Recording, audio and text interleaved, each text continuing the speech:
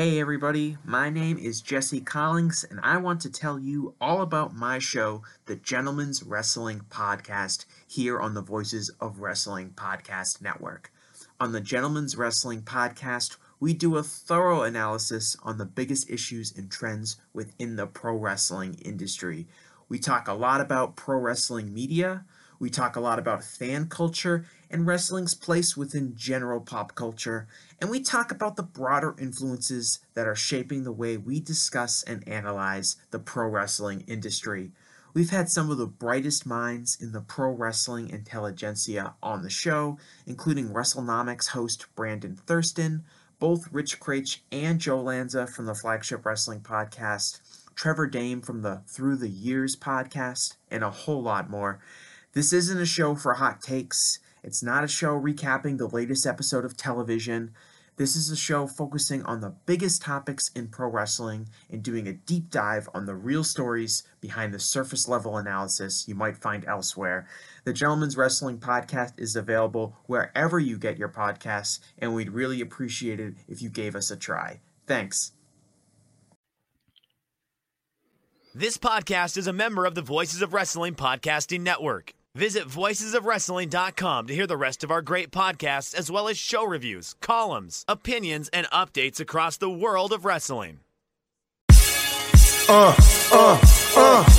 Competition starting to get thick, it's the click, so I hope you rock your A game. A-man, no rain from the track when we unite and spit. This isn't A game, better bring your A game. Competition starting to get thick, it's the click, so I hope you rock your A game. A-man, no rain from the track when we unite.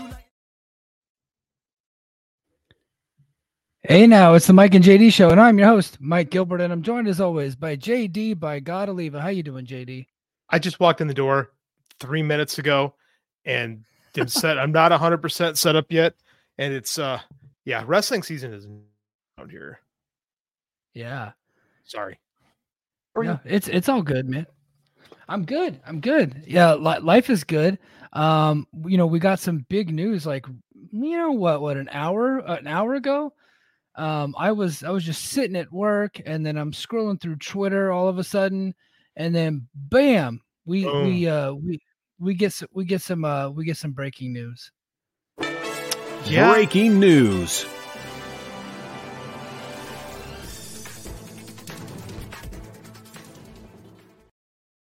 We haven't used that graphic in so long, I forgot we had it. Yeah. And it still says brace for impact on there. And honestly, I don't think we're going to change it. I think it stays. Fuck it. No, it makes even less sense because the company's called TNA, but whatever. It's fine. But yeah. So am I crazy when I say like this could possibly wind up being the story of the year this year, right? Well, can we introduce what the story is, JD? Well, I'm warming up. I'm freaking hyping it up. I mean, like, quite frankly, if you listen to this show, it is. But I mean, like, Yeah. I think we lost JD there for a sec. So, Kazuchika Okada, the top star of New Japan for over a decade at this point, has decided that he's going to be leaving New Japan Pro Wrestling, and where he goes, nobody knows at this point. I think Fightful came out with a story just a little bit ago on Fightful Select, and they said.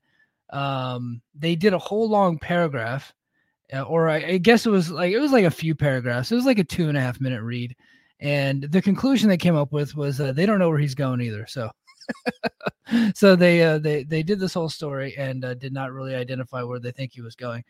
I think JD's feet is broke. He'll be back, which is fine. I think that Tony Khan, and I'm gonna go to his Twitter account. Tony Khan seems a bit cocky about something. He's got like this aura of confidence about him, which you typically get out of a billionaire, but he seems to think that he's got a big coup, and I want to talk about it. And could it be Okada? I don't know. I'll let you guys be the judge. I'm getting ready to pull up his Twitter feed now. Let's see here. And then I will present it. Let's see.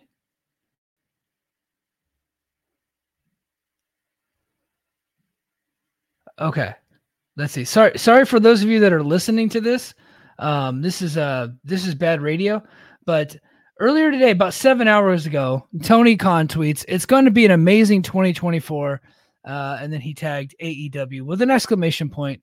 And then after that, he put out this meme. It says, "My name is my name." I don't know what that is reference to. I don't know what that means. So you guys have to smarten me up on that deal. But I think, what could he be talking about? Could he be talking about Mercedes? Could he be talking about a TV deal? Or could he be talking about Okada? I find it interesting that he put those tweets out earlier in the day, and then later in the day, the Okada news breaks that Okada is in fact leaving New Japan. Now, it had come out in the Observer. I think like 2 months ago, it had come out in the Observer that WWE was interested, but it's like, of course they're interested. And these, New Japan deals, they're not really long-term deals, a lot of them. But he was a guy that they had for a while, and WWE was, at least stated that they were interested, and of course they're interested. Why wouldn't they be interested? But we never really put anything into it. I know JD and I talked about this story probably a month ago. I think we did it, and we kind of both come to the conclusion that we did not think that Okada would be Oh, JD's back. We didn't think that Okada would actually leave because, a lot of these New Japan contracts come out, they come due, and then they leak it to the media that they're coming due, and then it gets leaked to the media that WWE has interest. And then typically, not a whole lot happens. But as we've seen lately, Jay White and Will Ospreay both left. They went to AEW. In 2016, Shinsuke Nakamura went to WWE, and so did AJ Styles and the Good Brothers. So anything could happen. JD, while you were gone, I pulled up Tony Khan's tweets where he seems to be pretty confident and pretty excited for something big happening in 2024. And could that be a reference to this? Could be. Because here's my question to the timing of these tweets. Were they made after the announcement or before the announcement? Because I think that kind of matters. So the first tweet was 7 hours ago. So before, and he stated, and I quote, because I have it. Never mind. I don't have it up anymore. But he said it's going to be an exciting 2024 for AEW. I thought that was just in reference to the ratings, because the ratings news hadn't come out yet. I figured he had gotten them early, and then all of a sudden it gets released, and then he tweets about it the whole day, about how great the ratings were. They were number one for the night, and it was the highest rated show they had done since Grand Slam, and yada yada yada. Which, don't worry, guys, we're going to get to AEW's success of this week. But now that the Okada news is coming, I was like, maybe this brother was talking about Okada. What tweets, right? What's that? He had a couple tweets, right? It wasn't just the one. There was a few, right? No, it was just the one.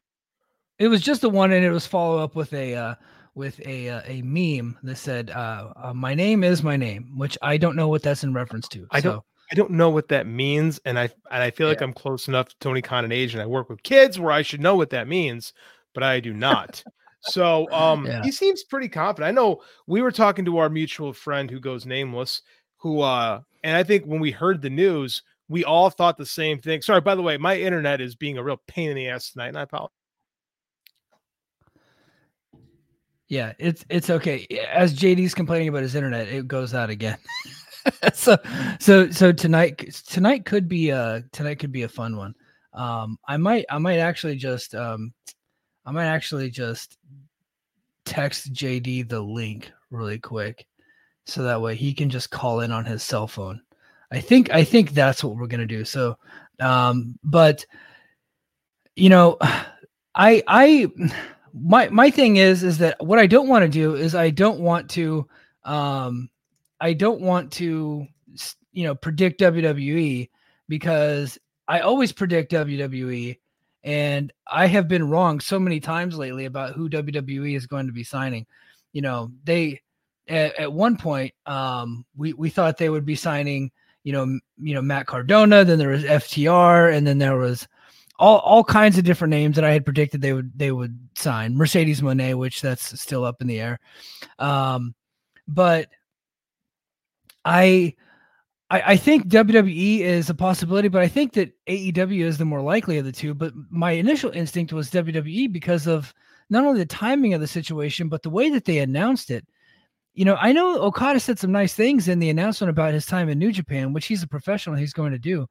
But this whole thing seems to be a bit shady. And they claimed that it was an amicable split, but it doesn't sound like it was an amicable split. And with New Japan getting ahead of the story and announcing it first, it just kind of seems like either AEW heisted, Will Ospreay. What I mean by that is like New Japan did not want to lose him, and AEW made the better offer, and New Japan got ahead of the story before AEW could announce it themselves, or WWE did that. Either way, I don't think that this whole thing was it didn't seem like this whole thing is roses. I'll just say that. Okay, pissed off JD is back. JD Internet is back. JD, if you get kicked off a third time, I shot you the link in Twitter. You can just call in on your phone and do no video, and that way you can you might be a little bit better off. But go ahead, JD. Try again. Speak on Okada leaving. I don't even know where we are. When we got, I will go back to where I was because I have no idea what you've been talking about the last 2 minutes. We have good numbers tonight too, which is just perfect. So, anyways, we got our message. We both heard in the same time what happened, and a mutual friend of ours was like, we all kind of thought the same thing, right? That he has to be WWE bound because it did not seem. I heard you talking about wine and roses. It does not seem like New Japan is all thrilled by this, and there seems to be a complete shift with how they handle the Ospreay thing. But I also think it's different. Like I think Ospreay fills a different role in New Japan than Okada does. Right? This is major, man. Like I said, this could be the story of the year. It's the way the time, the language in the announcement. Maybe I'm just reading too much into it, but it seems like New Japan's a little pissed about this. Like, and I think New Japan, they expect Gaijins to kind of leave like that. I don't think, and I don't think that they expected this from Okada. They got rid of that Obari guy. They put Tanahashi as the president.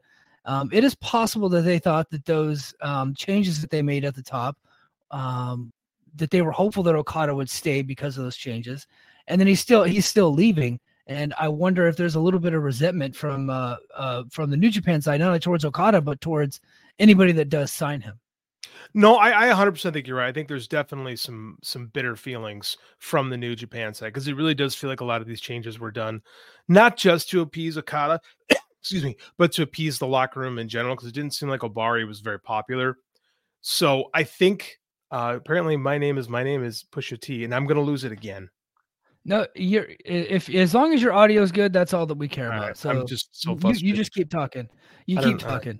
All right. So I mean, like, it doesn't seem quite as acrimonious. It doesn't seem quite as harmonious of a split as before. But I gotta say, I don't think anything like this has probably happened since 2000, right? When Misawa and them left to form Noah. But I don't think it's never happened where a top Japanese star has left for an American company, which is where he's going. I mean, there's nowhere else he could be going. He's either going to one or the other, right? And let's be honest, a lot of this has to do with the fact that the yen is down, right? Mm-hmm. Economically, Japan has not bounced back from COVID. And like, I don't know what New Japan can do right now other than rebuild around young talent. Maybe it's the right time for Okada to go. That was one thing that we had talked about was that maybe Okada needs to go away for a little bit just to give these, Ren Narita and Uemura and Yota Tsuji and Shota Umino, give these guys time at the top, and then he can come back as kind of like a returning legend hero and then have another run in New Japan. But it doesn't seem like those guys are quite ready yet for that top spot. Now they still got Naito, right? I mean, Tanahashi's basically shot at this point, but as far as the top goes, they still got Naito. They just lost Ospreay. They lost Jay White last year. It's going to be a tough year in New Japan, and I'm interested to see how it plays out. And you know what the situation actually really reminded me of? I think it was 2 or 3 years ago. This same thing happened with Cody Rhodes, right? And AEW got the announcement ahead of, Cody essentially returning to WWE. They actually announced it on their Twitter, and it was kind of like this ominous announcement. Like, we knew his contract was coming up. Same situation with Okada. We knew Okada's contract was coming up. It had been out there. And part of the negotiating, we were like, he's talking to other sides. And then, and then all of a sudden the company announces, hey, he's not coming back. The same thing happened with Okada just now. And the parallels are kind of amusing, and we'll see. We'll see who actually gets him, man. But a lot of people are in the chat that want to talk about it. Josiah says Okada's keeping all his dates in February in New Japan. Yeah, I mean, look, they do business the right way in Japan. So, I mean, I know it hasn't always been that, but they typically do business the right way. So John Muse, I'm taking Tony's tweets as a hopeful sign that AEW got Okada. And name cannot be blank said, hope this doesn't mean that Okada isn't on the Chicago card. He is not on the Chicago card. That is not going to happen. No, and nor was he announced for the Chicago card. They did one of the things that they did that they typically don't do for these New Japan Strong shows. They announced the card ahead of time, and he wasn't announced. It's Naito versus Moxley and Mustafa Ali versus Hiromu Takahashi. And Eddie Kingston probably is taking on Gabe Kidd. I don't know if that one has been announced, but that's what it's looking like. Yeah, I mean, like, and the W the Brain has a good one too. And I think this is an interesting comment. I'll pull it up. He says, if Okada goes to AEW, at what point does New Japan get fed up with losing all their talent to their partner in AEW? Yep. I don't know that they need the relationship, but as everyone just leaves. See, here's the thing. If they can't afford to keep these guys, what do you do? Because let's be honest, have you looked at New Japan's ticket sales as of late? They're not great. Like, they are not in a good spot. And if they can't afford it, in theory, you're better with them with AEW than with WWE. Right. And I don't think, there we go. I had to just fix my camera. And I think that we have to understand that we look at this as like, we always look at this through the Vince lens of things, of like that they're taking the talent. And again, when it came to Will Ospreay, if you can't afford them anymore, you have a relationship. It's better to have the guy go somewhere friendly than somewhere you're not friendly. Because if they go to WWE, he's out of the picture, which is why the press release led me to believe that it was possibly WWE. But, and again, we heard, it's not just you and I reading tea leaves. We've actually heard from people that are saying, and I don't want to name names, but I mean, like, they're saying it's going to be AEW. And I mean, like, I'm sure New Japan can't be thrilled with it, but at the same time, it sounds like Okada, the Fight reports that Okada sat down and they sat to negotiate with Okada, and Okada's just kind of like, I don't want to do it. I want to go somewhere else. Yeah. What do you do at that point if you're New Japan? Like, do you get mad at another company for being willing to pay your guy? I mean, like, isn't AEW's got to be looked at as the lesser of two evils? Yeah, but I always think back to my time in Korea, and there was always this one guy. There was this one guy in Korea. He was like an MMA fighter. He actually fought there locally in Seoul, but he was just a guy on base, and he was a friend of ours. But he had this habit of going after guys' girlfriends. And one by one, it kept happening to guy after guy after guy, and nobody would learn. They're like, hey, look, he's here. Don't bring your girlfriend around this guy. That's Mr. Steal Your Girl. And he just kept doing it. At some point, New Japan's probably going to be like, I don't think I want to send that guy over there because he might not ever come back. I mean, it happened with Takeshita and DDT. They sent Takeshita on an excursion, and now he's only coming back for special shows. I mean, because AEW can pay them a lot more. But, at some point, you're going to be like, maybe I shouldn't send him over there. Like, TNA, they sent over, W. Morrissey to do a shot against Wardlow, and that brother just never came back.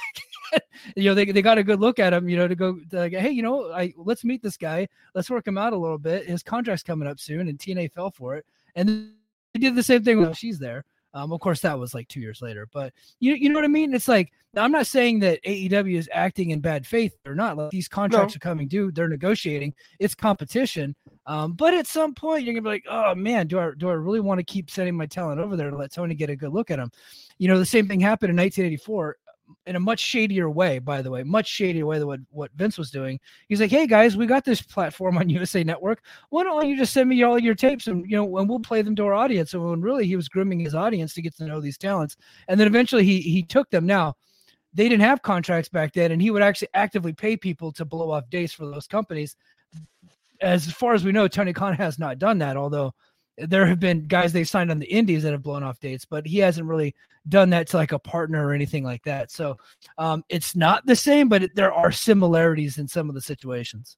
But I think it all, and here's the thing with WWE too, though, back when they were doing that with All America, that's why they called the show All America, the train, of course. Yeah. That's why they call it All American Wrestling, is because they showed wrestling from all of America, right?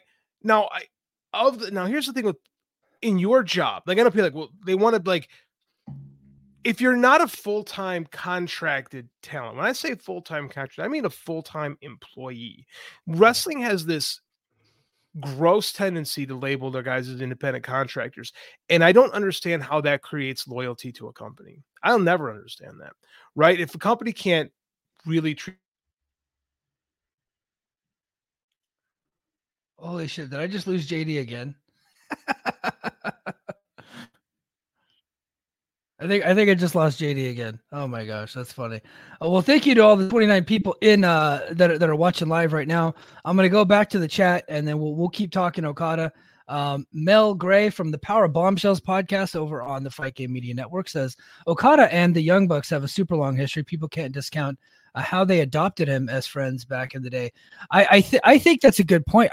Other than Shinsuke Nakamura has already taken to, I believe, his Instagram and tagged Okada, said when you're coming over. Okada then liked the post. So he does have a Nakamura over there who's kind of like he's the template, right?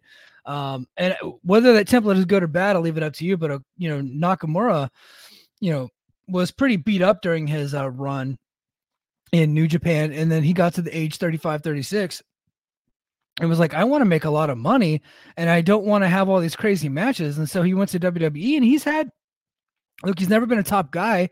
He had a big WrestleMania match, but he's always been like upper middle card and he's being paid very well. And I know he re-signed his contract and he appears to be very happy there. So like you can go to WWE and be happy depending on what you want out of your life, depending on what kind of career, what you want your career to look like.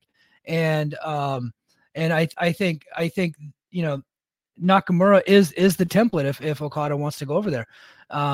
As far as like, hey, you can make it in WWE. Now Okada is a much better wrestler. He's a much bigger star than Nakamura. And so I think that if they did bring it over Okada WWE, they would have to pay him top guy money. And if they're paying him top guy money, they're going to have to use him as if you were a top guy. And whether or not they'd be willing to do that, I don't know. But, people want to point towards, WWE's tendencies under the old regime as if that's still what would happen currently. And I just don't know. I think they would probably use Okada better now than they did with Nakamura. Certainly better than they ever did with Tozawa. And you can name some of the other Japanese talents that have come through there. I think Okada gets used better than all of them because of the amount of money you would have to pay him. So let's bring back JD Oliva. He is back. He's on his cell phone. We're just about to wrap this Okada talk up. We have a lot of other topics to get to. So what else you got on Okada? I would hate if Okada went to WWE. Like I know people like are fantasy booking that because everyone loves WWE. I don't like the idea. I think they have way too long a track record of treating Japanese men like children. Right? Like look at the stuff that like Tajiri did, and let's not like Hunter Hearst Helmsley was against treating him like shit. Let's be real. Like in most of Nakamura's run has been mediocre. It's not been great. Like I hate this phantom revisionist thing because we like WWE and WWE is all sunshine and rainbows now. But for the vast majority of time, Nakamura's not been a player over there. Would they use Okada better? Maybe. Yeah. Maybe. I mean, I can't guarantee that. They've done better by the women than they have by the men, but they still treat Akira Tozawa like a child. Right, and they have a bad history of treating Japanese men like children. So, fuck that company. I hate them. I think they're horrible. I think it's the worst thing that could happen. If he gets paid a lot of money, great for him. I hope he likes to surf. Yeah, and that's what I was saying. Like Nakamura is the template. Like if you're not worried about being a top guy and you just want to go make really good fucking money and become really famous, and you're not like super worried about being booked like as a main eventer, I think he could be really happy over there if that's what he wants out of his life. I just don't know that that's what I don't know that that's what he would want though. So I mean, it's completely up to him, right? So I know what I want, and I would not want him to be kind of like an upper mid card guy, for or mid card, upper mid card, getting pushed, U.S. title, Intercontinental title. I wouldn't want that out of Okada because I just see him, being better than that. But if he doesn't care, like who am I? Fucking go be happy, dude. No, I agree. I mean, like if that's the thing is if they don't care, why should you care, right? And like I'll be honest with you, the idea of him putting on like 2-star classics with Seth Rollins and those guys over there, it's like I think it's beneath him. I do. I think the WWE program is beneath Kazuchika Okada. And again, that's my biased opinion because I think the company sucks.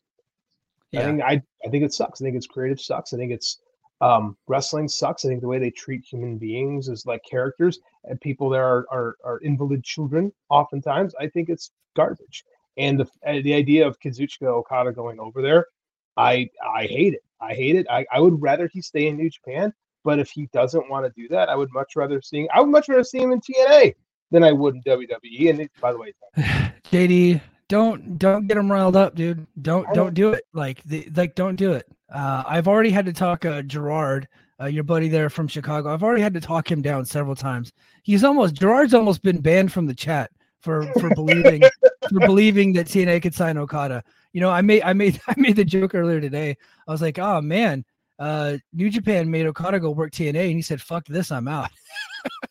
No, he actually looked really happy there in TNA, and he has that long history with the Motor City Machine Guns, and he got a chance to team with them. And his match is actually going to be next week, and he did after the taping on Sunday night, I believe. He actually did a speech to the crowd talking about how he loves TNA and he was happy to be there and all that stuff. So, but and look, TNA has like a big pile of money that they were just trying to give away.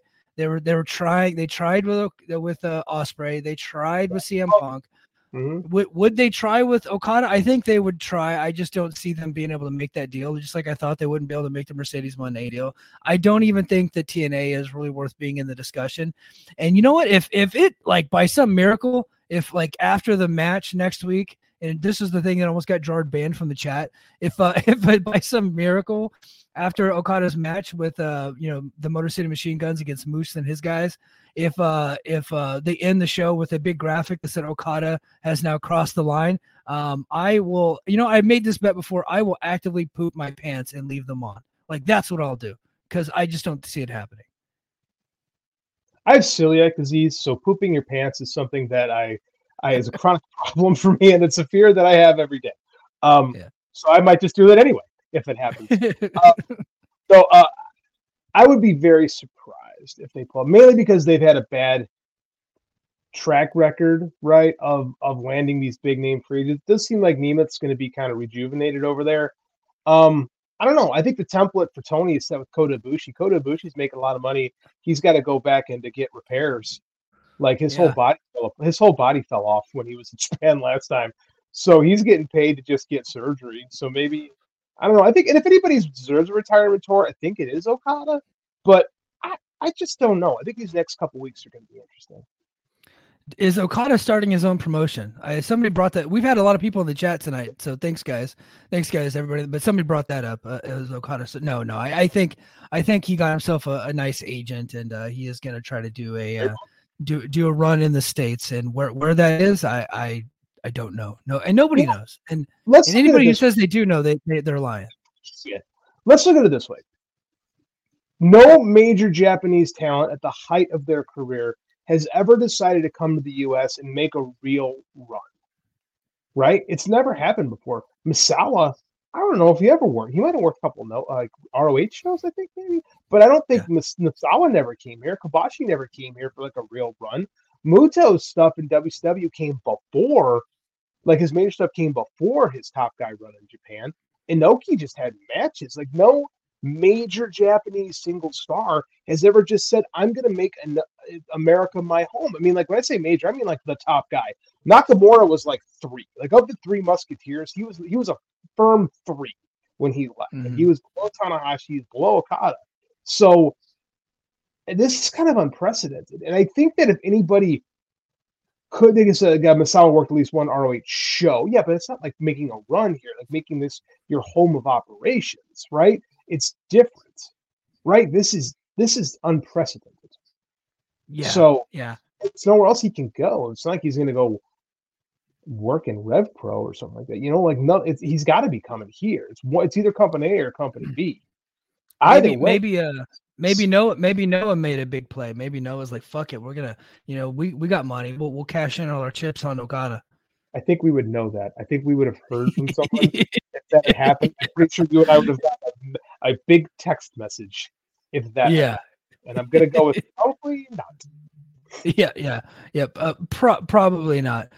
Hey JD, do me a favor, and you're talking through your headphones right now, and it's distorting your audio. Like your microphone is your headphones. Can you just disconnect the headphones, and then we could just talk like you're on speakerphone? Would that fuck you up? Let me find out if that'll. I don't know. Let's find out. Okay. And then in the meantime, let's go to the chat, and then I got several other topics I want to get into tonight. King of the North says NWA baby, and then he also says Mark Pickering wouldn't be able to keep the secret. That'd be in the Voices of Wrestling Discord in a heartbeat. And then Noah sniping Okada would be legendary. That yeah. Oh, hold on. Oh, unmute your mic. You're muted. My bad. There you go. Go. Yeah. How does it sound? Yeah, it sounds a little bit better than the headphones. It was like super distorted. Sorry about that before. I mean, tonight's the struggle. I didn't think it was going to be this bad. I don't know what's going on. I'm sorry. I apologize. I hate living in the country sometimes. He's not going to Noah, right? Noah is struggling right now to sell tickets. That's the legit truth. I love Keno. A Keno Okada match would be great. Okada versus Kiyomiya has been one of my favorite feuds over the last years because it's just Okada shitting on Kiyomiya every chance he gets. Like, I just don't see this happening. Like, it's got to be here. It's got to be WWE or AEW.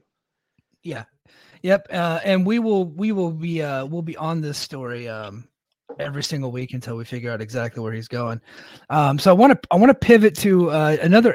This would be an AEW topic. AEW Dynamite, as we talked about earlier, was number 1 in the ratings. They got close to almost 900,000 viewers, or like right in the high 8s, and number 1 for the night.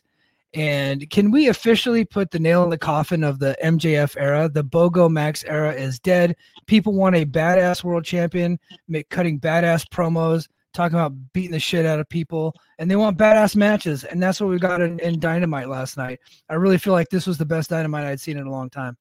I agree. We've been saying it on this show for the better part of 6 months that it was time for Max's. It just wasn't what that particular audience wants. Guys like us, right? Like, we didn't want WWE light.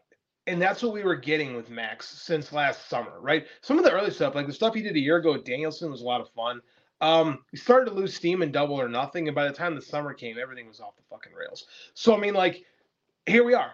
We've got a champion that fucking rules, right? Giving Joe the title and letting Joe be Joe is awesome. I love that AEW is keeping this going where we have all kinds of challengers, right? I hope this just becomes that's the way you differentiate yourself from WWE, right?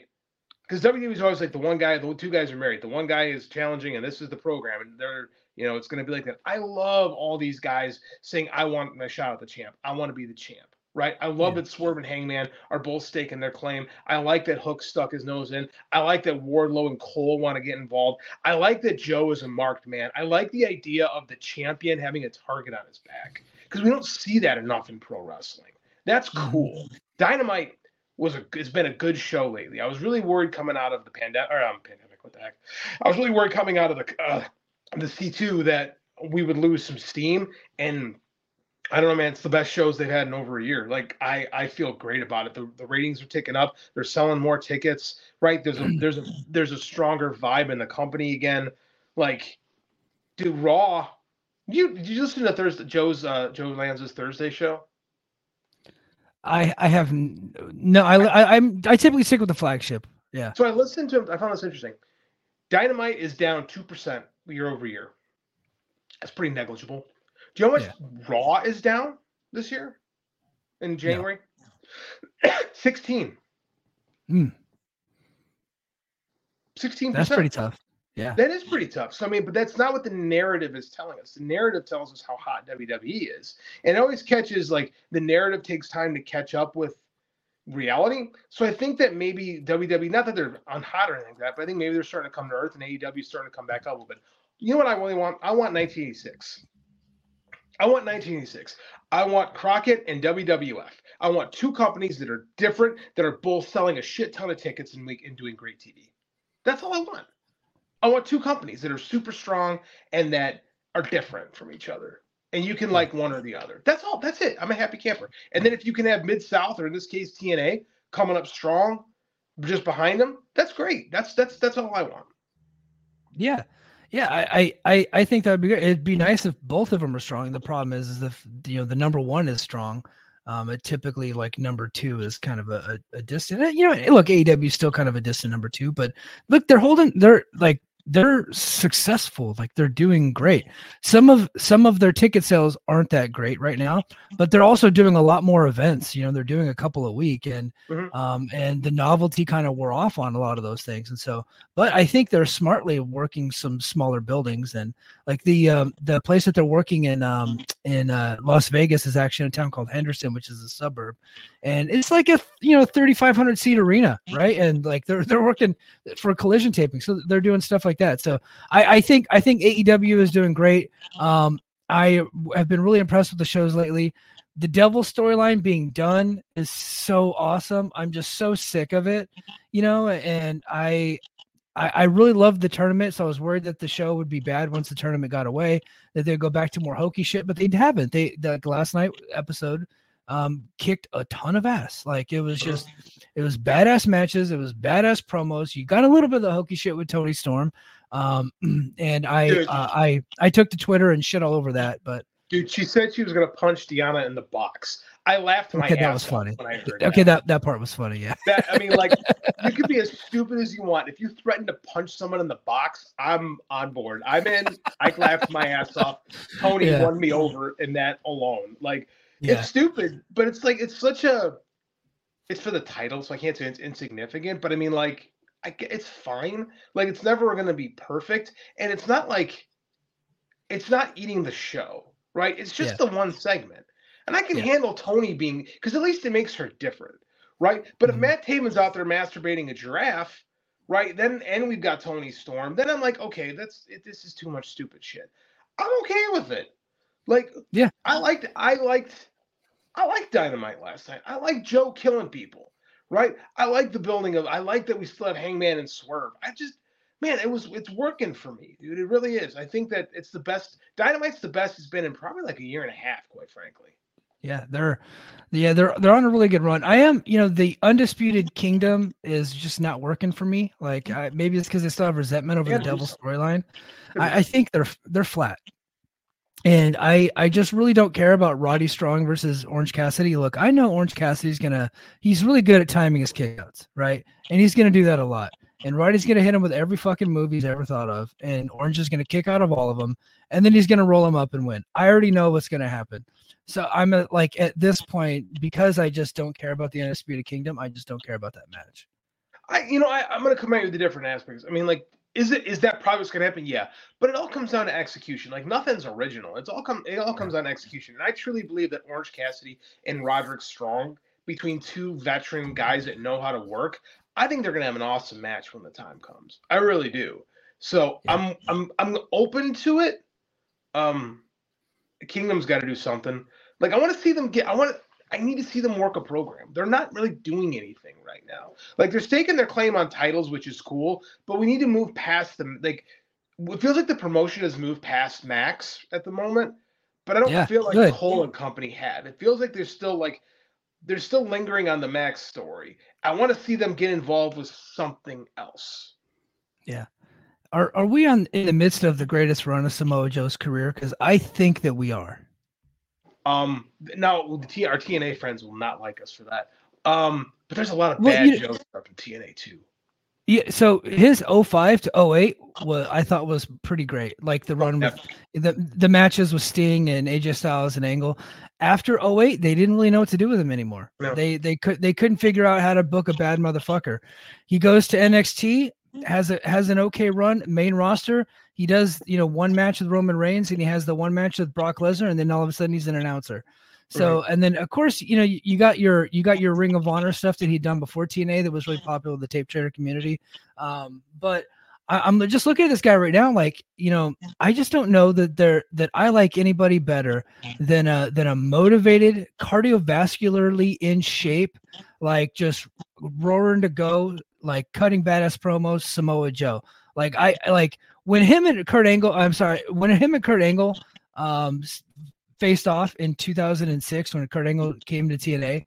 Like that was like, in my opinion, one of the greatest moments in wrestling history, because you had like my favorite wrestler from WWE coming over to face my favorite wrestler from TNA, and there are these two badasses, and then Kurt Angle just headbutts the bastard, and then now we got like fireworks, and like we had that big fight feel, right? And so I feel like every time I see Samoa Joe come out on AEW, now within the last 6 months versus his previous run, I feel like violence is about to happen, and this guy is just super legit, and I just love everything he's doing. No, I agree 100%. You know what this really is? This is like, how you had Kibashi's run in All Japan, right? This feels like Kibashi's run in Noah. When Kibashi was like the man in Noah, and he was coming over here to ROH, had that match with Joe. Like this is like Joe in that part of his career, where he's the old elder statesman. He's a little beat up, but like you don't know it watching him. Like he's smarter, and his promo. I think he might be one of the best promos in wrestling. Yeah, right.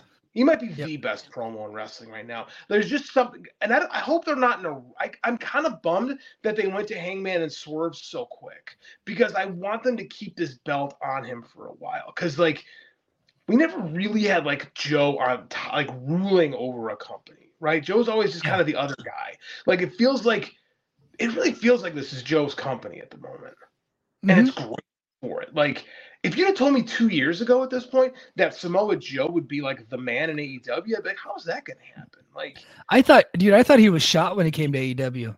Me too. His early matches in Ring of Honor and AEW, I didn't think were good. I really didn't.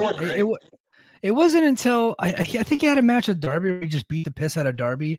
Like that was a good match. And it wasn't really until like the Punk match at Wembley, really. And I was just like, oh man, I think Joe still got something. And then all of a sudden he's going on this incredible run. Well, I think too is like he was basically retired for 2 or 3 years. Like he's not, but he wasn't. He kind of was. Like he was off. He had that bad concussion. He missed a ton of time. Then he was an announcer, and then he went back to NXT for a hiccup that people have kind of forgotten about already. And then he was just kind of gone, right? And so I think it might have taken him a little while to kind of find his footing again, because WWE never, like in early NXT run, you got like Joe. Like you got Joe and Balor and Joe and Nakamura, which should have been better. It wasn't as good as you think it would be. Joe and Balor was good. Joe and Nakamura, I did not think was all that good. No, it was very middle of the road, which was surprising. I did like Joe and Balor though. So I mean, like we didn't quite hit it, and I do feel like this is like the most complete version of Samoa Joe we've probably seen since 2006, quite frankly. And I'm happy. I'm ecstatic that it's happening again, because you really don't. It doesn't really happen where wrestlers get this like amazing second coming in their career, right? I can think of a handful off the top of my head, but I mean, like not a lot. This is special what we're getting from Samoa Joe right now. Yeah, and if he is just a transitional champion to either Page or Strickland, then I changed my mind about this being the greatest run of his career, because that was like I'd like to see him hold the belt for a little bit, at least until like Double or Nothing or something like that. Say goodbye to your credit card rewards. Greedy corporate mega stores, led by Walmart and Target, are pushing for a law in Congress to take away your hard-earned cash back and travel points to line their pockets. The Durbin-Marshall credit card bill would enact harmful credit card routing mandates that would end credit card rewards as we know it. If you love your credit card rewards, tell your lawmakers, hands off my rewards. Tell them to oppose the Durbin-Marshall credit card bill. Yeah, give me like 6 months. Give me till Double or Nothing. Yeah. Right? Yeah. Hopefully with the three-way we can have a little bit of a schmoz, because Swerve and Hangman are going to kill each other, right? And that can be like a great way to keep the belt on Joe for a while. But yet let the main event get freshened, because I like having both those two guys in the main event scene. Like Hangman feels more vital than he's ever felt since he lost the belt the first time. Right? Swerve is finally on the ascension.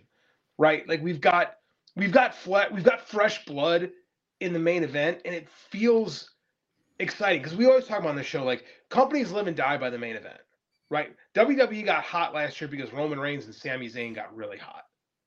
Yeah. That's the truth. Nothing like a main event is always what it comes down to, and that's what we got right now. We've got main events who feel like they matter. It's great. Yeah, they do. Nonzo, this is Nonzo, by the way, tactical playmaker. Oh. Yeah, he's got a cool name there. But he says, I still replay that Joe Angle confrontation every other week. Well, Garrett Kidney tweets it every other week from the Impact account too. Like that's one of their best. It's one of their best clips. And then King of the North says he's the best Samoan Joe world champion right now. So for those of you listening, Roman Reigns' real first name is Joe, actually. So, Joe Anoa'i. Isn't that crazy? That they're actually wow. Yeah. And right now I may feel differently later. I think Joe should beat Page and Sora. I feel like he should. Absolutely. Yeah, I agree too. We actually saw plenty of time left. Let's go ahead and go to our next topic. I want to talk about TNA's relaunch. I don't know how much of you have seen. Have you seen at least some of the clips and stuff like that? Clips. I've seen the clips online. I wanted to watch the show tonight, but I didn't get a chance because I didn't get home till just before the show started. So I'm gonna watch TNA for the first time in a decade. I'm gonna watch Impact for the first time since Taylor Wilde broke My Will to Live last spring. And I'm actually looking forward to it. I mean, I hear nothing but good things from our friends in the chat. So let's talk about the research. Yeah. So what I got to say is I like everything they have done so far. There's been some decisions like booking that I wouldn't have made, but it's kind of, I find it hard to complain about stuff that's like on the undercard. Like, you kind of like what you were saying about Timeless Tony. Like if Timeless Tony wasn't the champion there, I probably wouldn't be so bothered by it, but she's like kind of in like one of their main female stars. But look,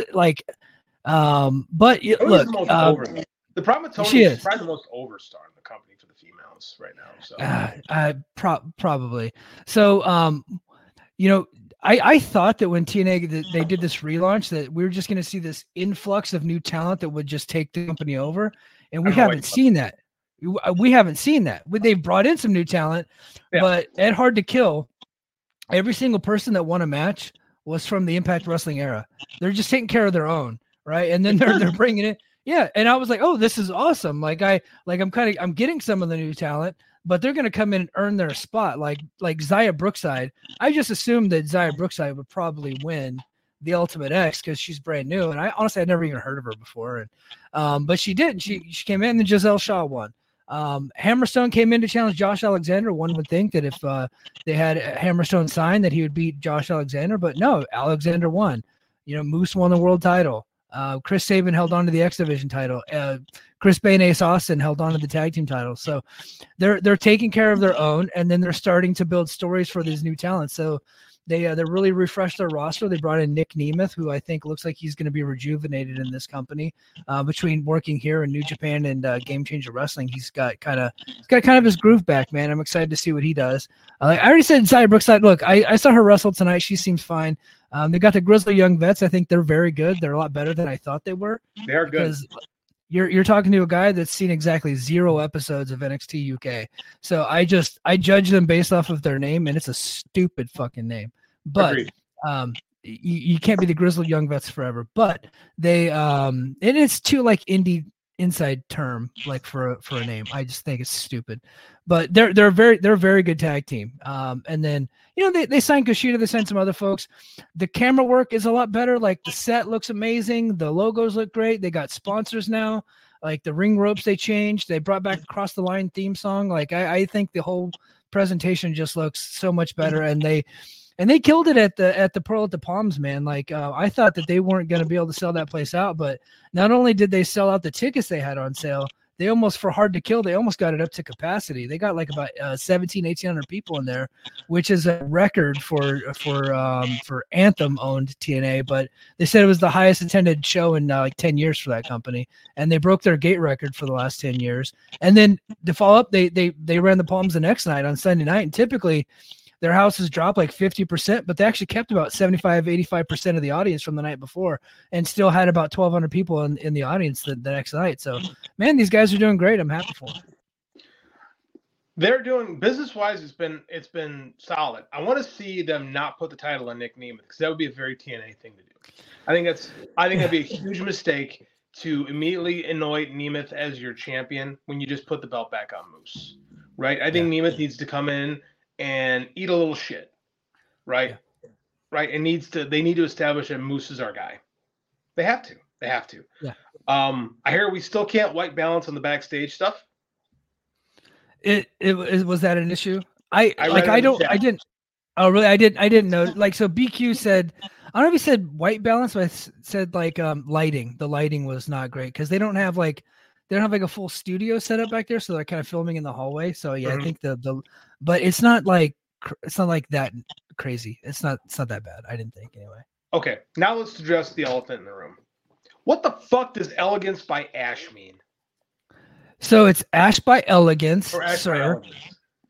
Oh, I'm sorry. I can assure everyone listening and watching the show that that this is nowhere near even resembling anything that Timeless Tony is doing. And I think that's what people were worried about at first. Yeah.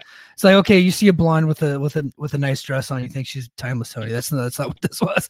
So she is doing like a new gimmick where she's kind of like one of those girls from a perfume commercial. It's kind of what it looks like. So I don't know. I'm giving it time. The first like intro segment she did, I'm like on the fence about it. But here's what I will say. So this is Dana Brooke, by the way. Here's what I will say.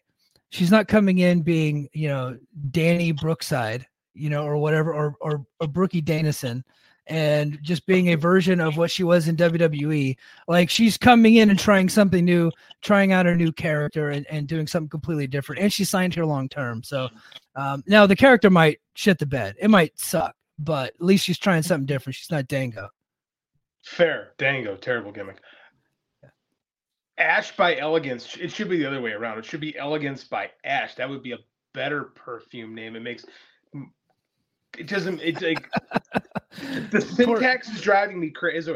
The writer brain in me is firing. I'm like, it doesn't work like that.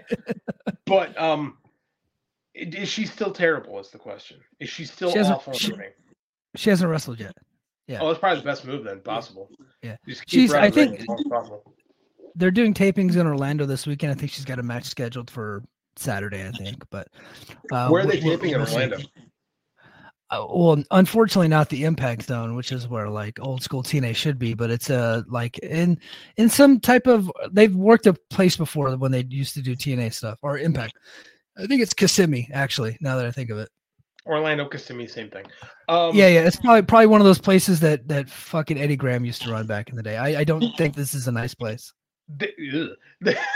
Why don't they run the old soundstage? AEW's not. They were doing dark there for a while. Those are actually fun darks when they were running in the Impact Zone. Like now that AEW is not there, they should probably try to get the Impact Zone back. Yeah, well, I don't think they should run there regularly, but I think going a couple times a year would be fun. Yeah, I think so.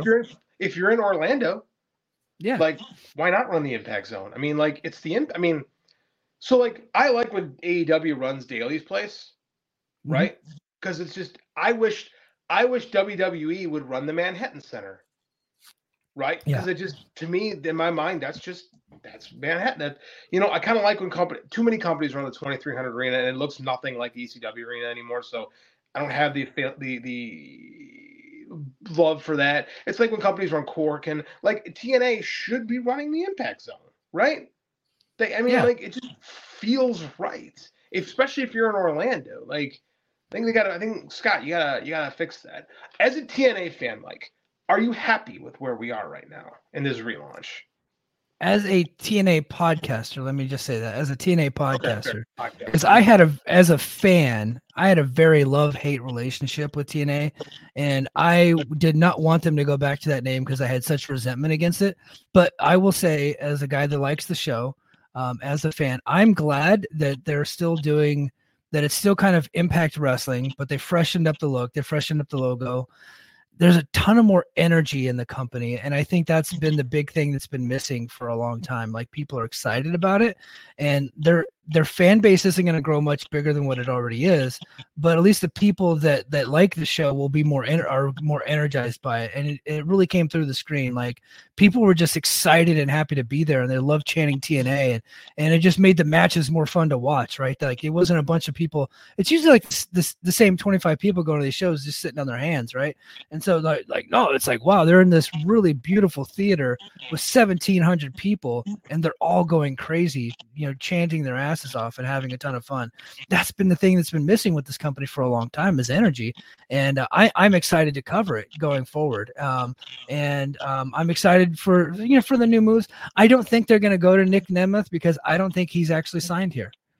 I think that I think he's got a handshake agreement to work a bunch of dates, but it wouldn't surprise me if this time next year Nick Nemeth is doing something else. That wouldn't surprise me. So I get the feeling he's wrestling Moose at like the April pay-per-view or something like that, though. So I don't think you're wrong. I think we talk about this a lot with AEW's too, is like how you want more people in the crowd. I think having more people, it can be a bit overrated. Yeah, it's better for your bottom line, but like there's a lot of times like I'll watch WWE stuff and they'll have a big crowd and they cheer for entrances, and then the match starts and they're like, and they don't react. Like, I would much rather have 1,000 people in the crowd who are losing their shit. Like, that comes across so much better on TV than a big arena where everybody's just, where you have to sweeten the sound all the time.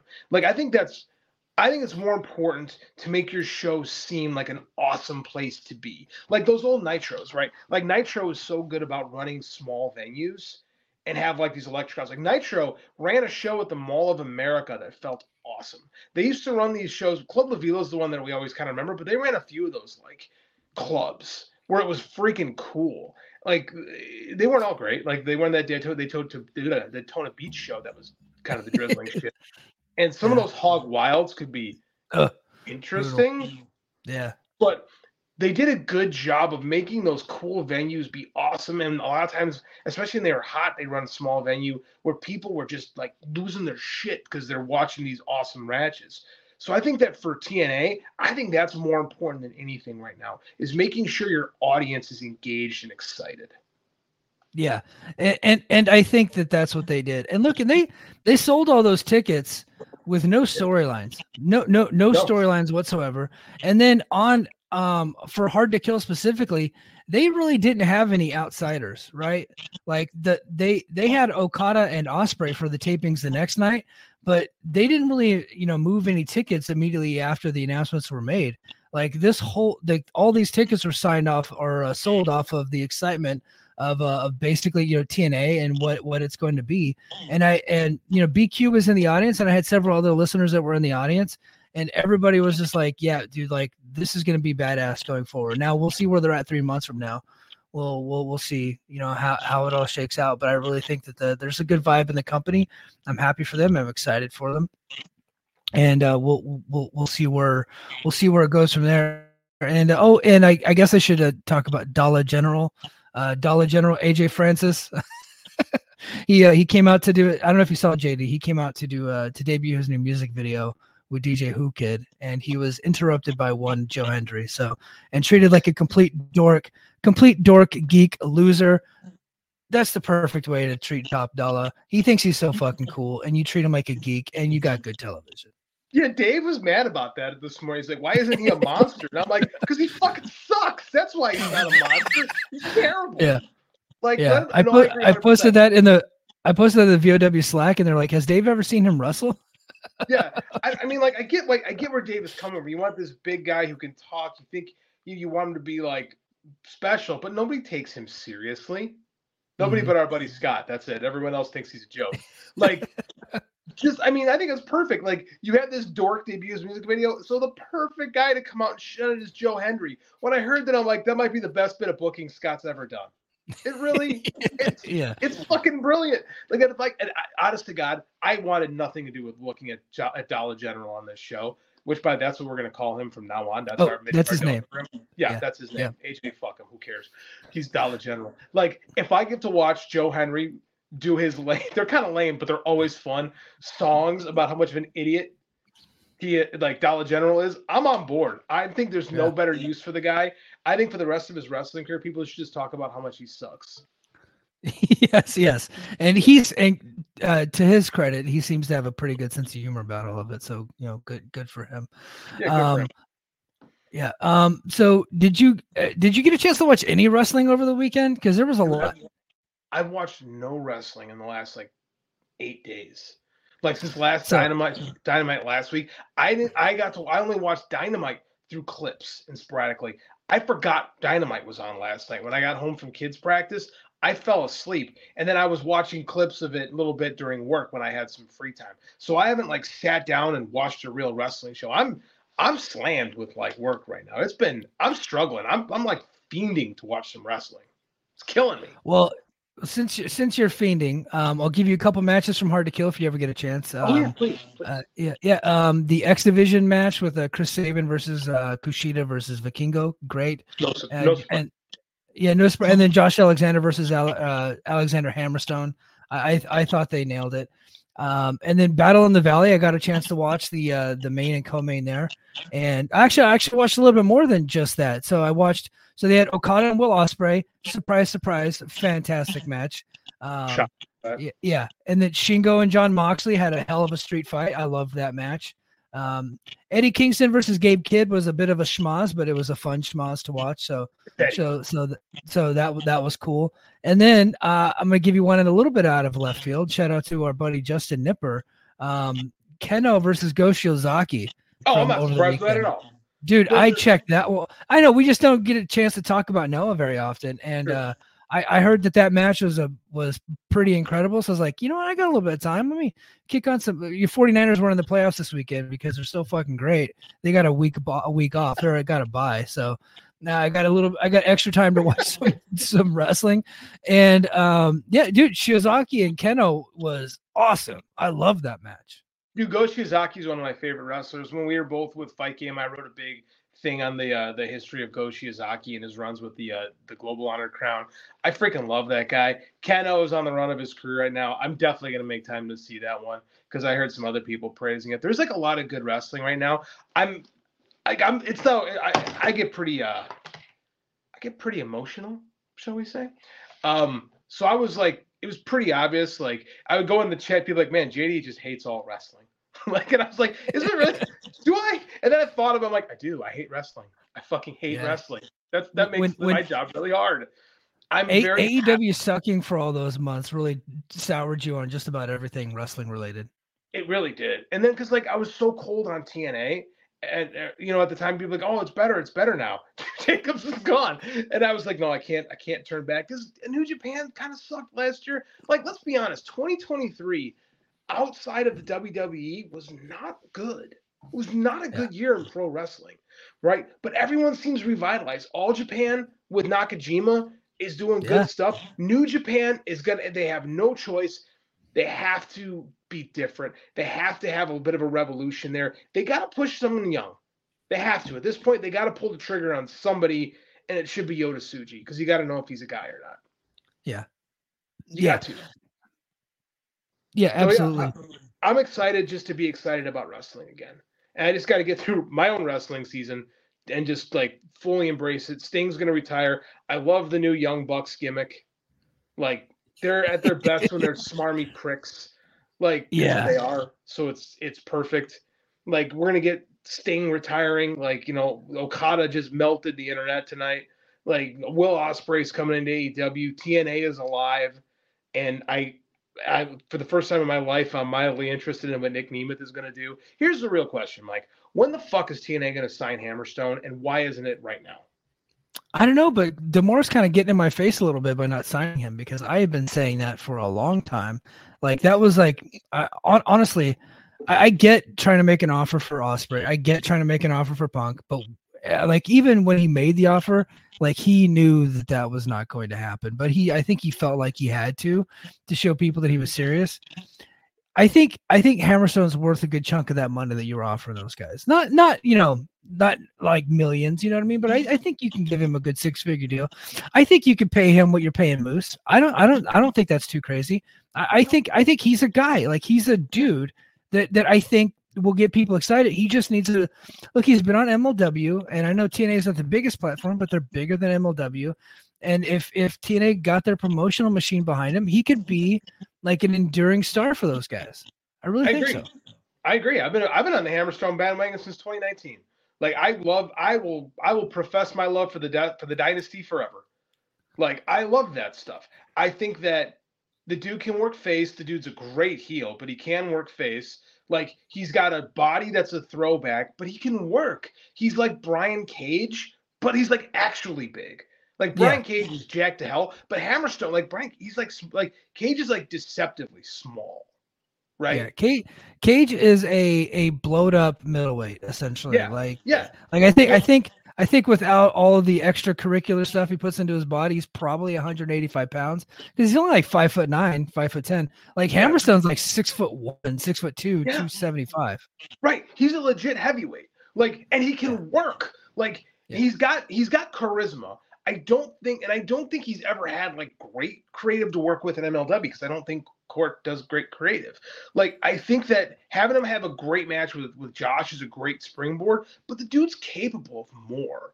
And that's like I'm looking at them bringing these guys in, and I'm like, dude, Hammerstone is right there.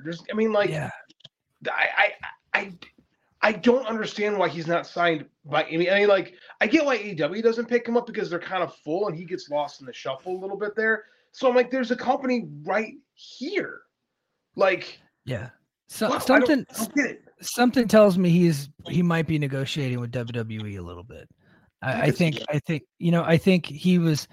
been under the MLW deal for a long time, basically since the inception of the new MLW. He's been there, and he's been under contract, and I think he's kind of playing the field a little bit. But look, he's been all over social media all week asking people if he should sign with TNA. I think eventually that deal gets done if WWE does not sign him. I think the TNA is the move. I think they bring him in. Here's why I think that is more of a possibility now than it would have been a year ago. With Hammerstone, I'm a Hammerstone fan, but Hammerstone his look is everything. And how do I put this? The wellness policy and Hammerstone might not go well together. Yeah, but I don't know if the wellness policy is a thing in WWE anymore. It is still a thing. I think but if you're at a certain level, it doesn't matter. And if you can afford the good stuff that is undetectable, they're not going to go investigate you, right? Let's be honest. You can get to an anti-aging clinic if you make enough money.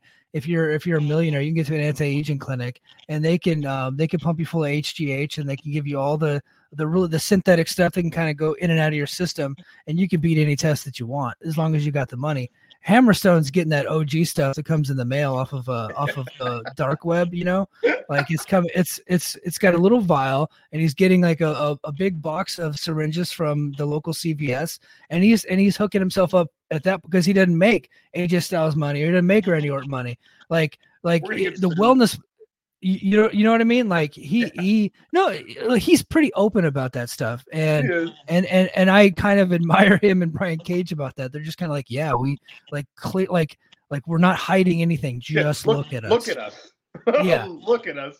Hammerstone's legs are sickening, but they're great. So I mean, like I do. But that being said, it seems like WWE is willing to turn a blind eye if they like you. So I mean, like.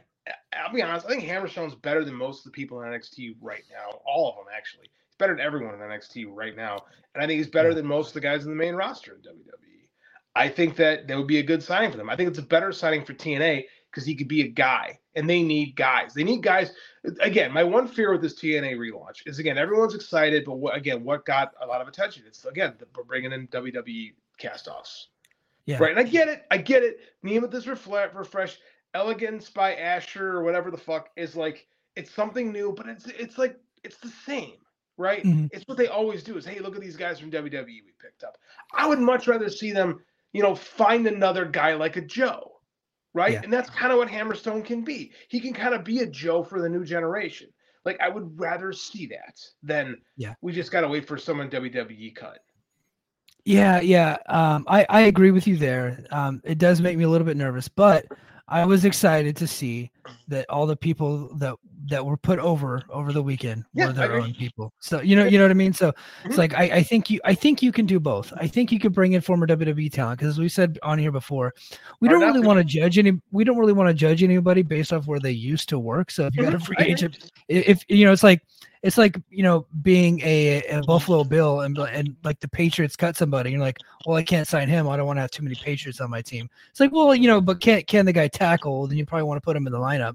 One of those situations. But what you don't want to do is kind of be the land of WWE castoffs either, right? You don't want to become that, and that's kind of what TNA's reputation was. Yeah, remember I always look back to I think it was Slammiversary 2020 when the whole marketing campaign was, who did we pick up off the scrap heap? Yeah. I want those days to be done. And I want them just to be TNA. Because TNA, if you're calling yourself TNA, when I think of TNA, I think of that 05 to 08 era where they were making their own guys for the most part. Like, granted, Booker was around and Kevin Nash and those guys, but that's not why you watch TNA. You watch TNA for the machine gun, for the Motor City Machine Guns. You watch TNA for Samoa Joe. You watch TNA for AJ Styles. Like, that's why you were there.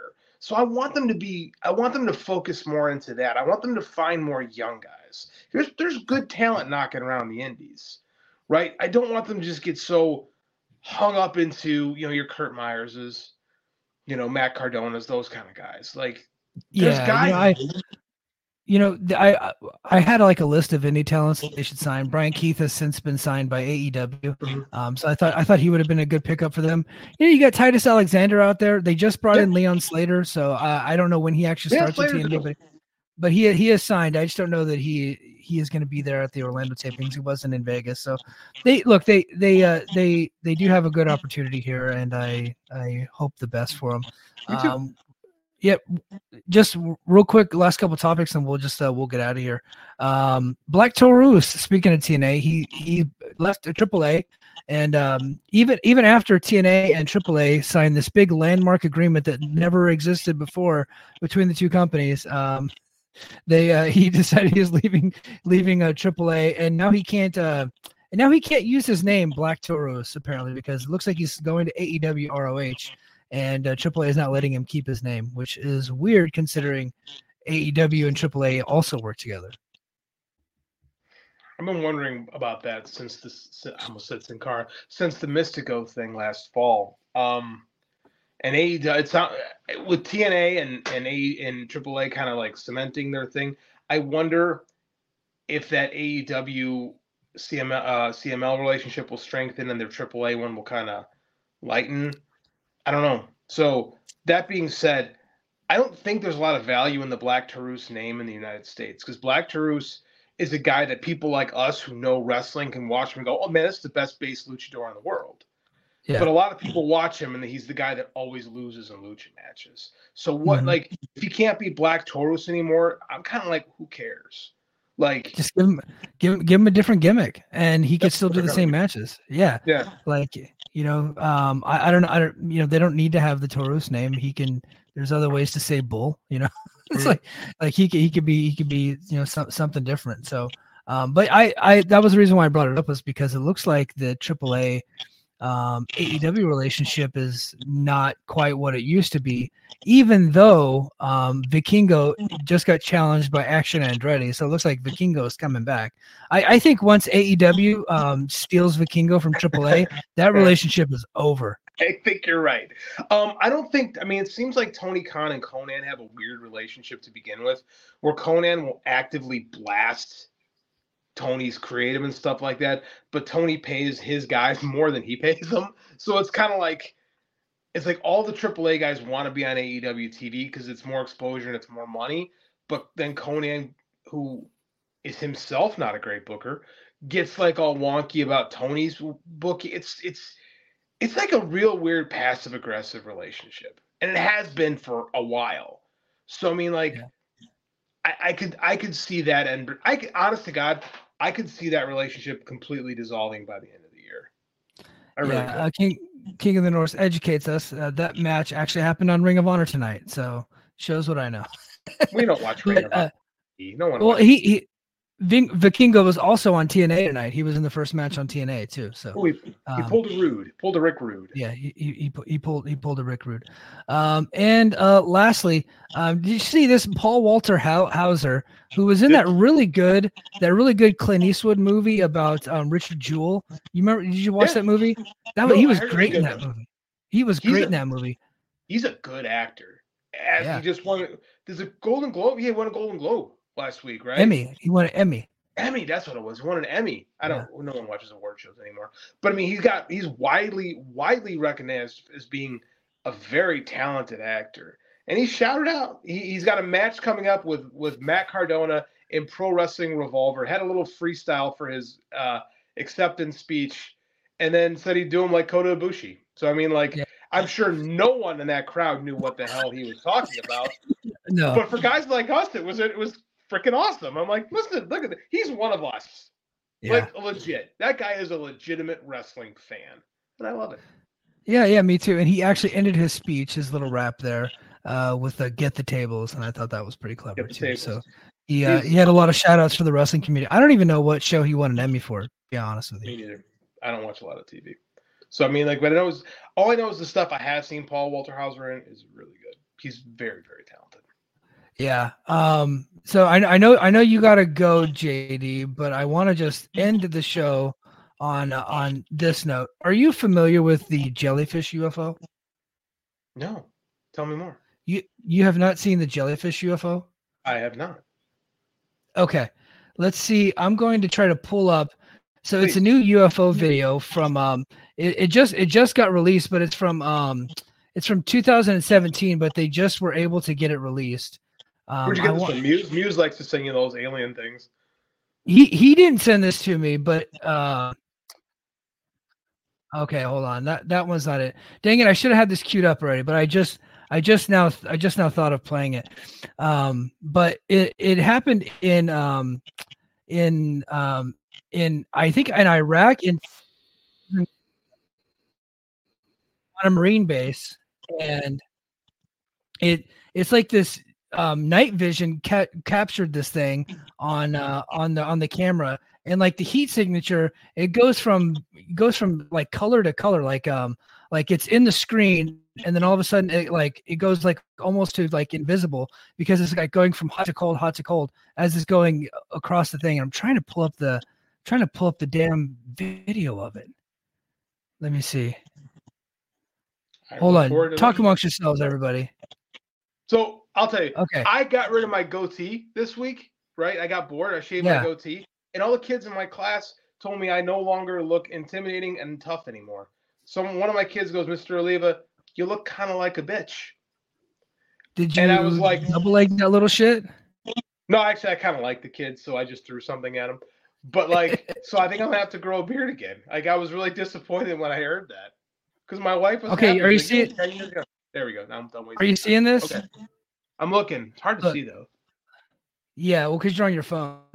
Yeah. But if you look down there, it looks like a transformer, but it's just like floating in the sky. Dude, it's a jelly. They called it the jellyfish UFO. Some people are calling it the chandelier. I guess the Marines that had this video for a long time called it the spaghetti monster. No one knows who this is, and the Pentagon actually acknowledged this earlier this week and said that they will provide no comment on this video, which means it is something. Like, there's something to this video. Well, the funny part, they call the flying spaghetti monster is like, are you familiar with the concept of the flying spaghetti monster? I am not. It's basically saying you worship nothing. Like, it's like, I worship the flying spaghetti monster. It's like you don't believe in God. So the fact that they call it a spaghetti monster, and it kind of looks like a flying spaghetti monster, is wild. Yeah. That's like a freaking elder god. What the hell? Yeah, that's on all the UFO videos that I've ever seen, and as you know, I've seen lots. That is the scariest one I've ever seen, because it's not like a saucer shape, it's not like a cylinder shape. Like, it looks to me, like when I first saw it, like it looks like a transformer, and it's on a Marine base. It's wild. Did you watch the thing that Muse sent you with the super tall Brazilian alien? What's up with that? Yeah, that was a basketball player. That was a hoax? That's great. Yeah. Believe it or not, somebody was filming a basketball player on a mountain. Yeah. Are you kidding me? Someone just filmed a basketball player in a mountain and we assumed it was an alien? The person filming it put it out there like, oh, look, there's an alien. And it was just somebody that's tall. So that's why I'm like real careful when people send this stuff to me. But if you get it from Jeremy Corbell or George Knapp is the guy out of Vegas that's been, reporting on these things for like 40 years. Like if you get it from them, like, and so they've been sitting on this since 2017. They finally got, because some of this stuff can be classified. They finally were able to release it. And they said that there's more footage that they're trying to get released to the public of this thing actually. Well, yeah, this thing actually going into the ocean, right? And then coming up out of the ocean and springing up at a 45-degree angle and shooting off. They said that video out there exists and they're trying to get it. Well, like, okay, let's be real. We've had footage like that since we've had video cameras, right? People have been filming UFOs for decades. Yeah. It's just that now everyone has a video camera. Yeah. Well, and this one was running 24/7, and it was like a thermal imaging because they are like what they filmed it on, the type of camera that they filmed it on is to detect like incoming attacks, right? Like that's what they're so, and it's using a heat signature to get these things. And so this one was running from hot to cold, and it was just floating in the sky across the base. And so it was. Are you telling me this thing's the fucking Predator? I think it might be Predator. I didn't even think of that until just now. I think Predator's real. Oh my God, that ugly motherfucker. Yeah. Did you see the latest? Did you see the latest Predator? Actually, the one where the Native American one. Yeah, it fucking rules. It rocked, dude. It was so awesome. So good. It's honest to God, it's the second best Predator movie after the first one. Yeah, for real. Yeah, you're not lying. That was pretty incredible. Amber Mid-Thunder rules in this movie. Like, yes. It's when you sell like, well, it's a bunch of Native Americans versus a Predator. You're like, oh, they'll last like 6 minutes. But she's got to like outthink this thing, and it works in the context of the movie. And it's because the problem with the Predator movies is like, oh, the Danny Glover movie's pretty cool, and it's totally different than the first Predator. But the other Predator movies are all basically like a ripoff of the Arnold one. This is at least different, right? And it feels different. It's really cool. I highly recommend Prey. It's called Prey.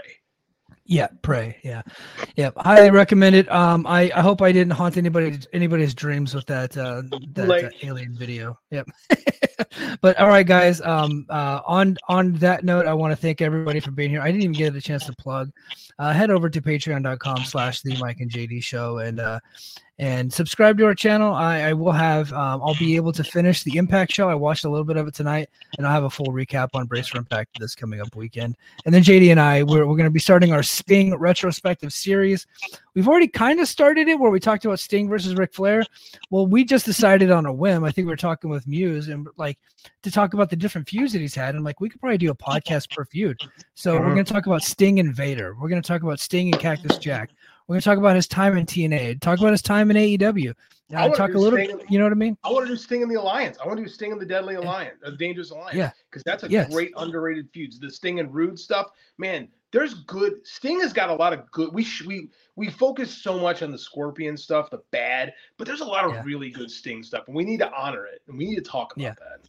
So we're going to be doing that every week until he retires. That was something that we had just decided, and so we're going to record that this weekend. Our first, we're going to do Sting and Vader is going to be our first one, and then we'll just keep doing Sting feuds until we're done. Talk about his greatest opponents and greatest accomplishments and achievements. So be on the lookout for that on patreon.com/the Mike and JD Show. Thank you for listening to us on Apple Podcasts, Spotify, wherever you get your podcasts, right here on the Voices of Wrestling Radio Network. And then if you're watching this on YouTube, please throw us a big thumbs up, comment, and subscribe. And that's going to do it for us this week. And until next week, mahalo. Competition starting to get thick, it's the click, so I hope you work your A game. Amen, no rain from the track when we unite and spit. This is an A game, better bring your A game.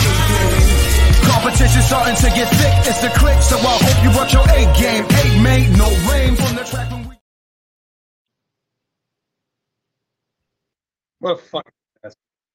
Say goodbye to your credit card rewards. Greedy corporate mega stores, led by Walmart and Target, are pushing for a law in Congress to take away your hard-earned cash back and travel points to line their pockets. The Durbin-Marshall credit card bill would enact harmful credit card routing mandates that would end credit card rewards as we know it. If you love your credit card rewards, tell your lawmakers, hands off my rewards. Tell them to oppose the Durbin-Marshall credit card bill.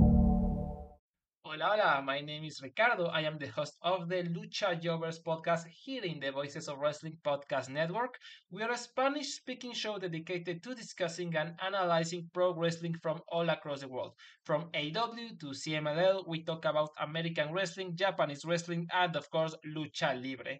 If something big happened in the pro wrestling world, we will talk about it.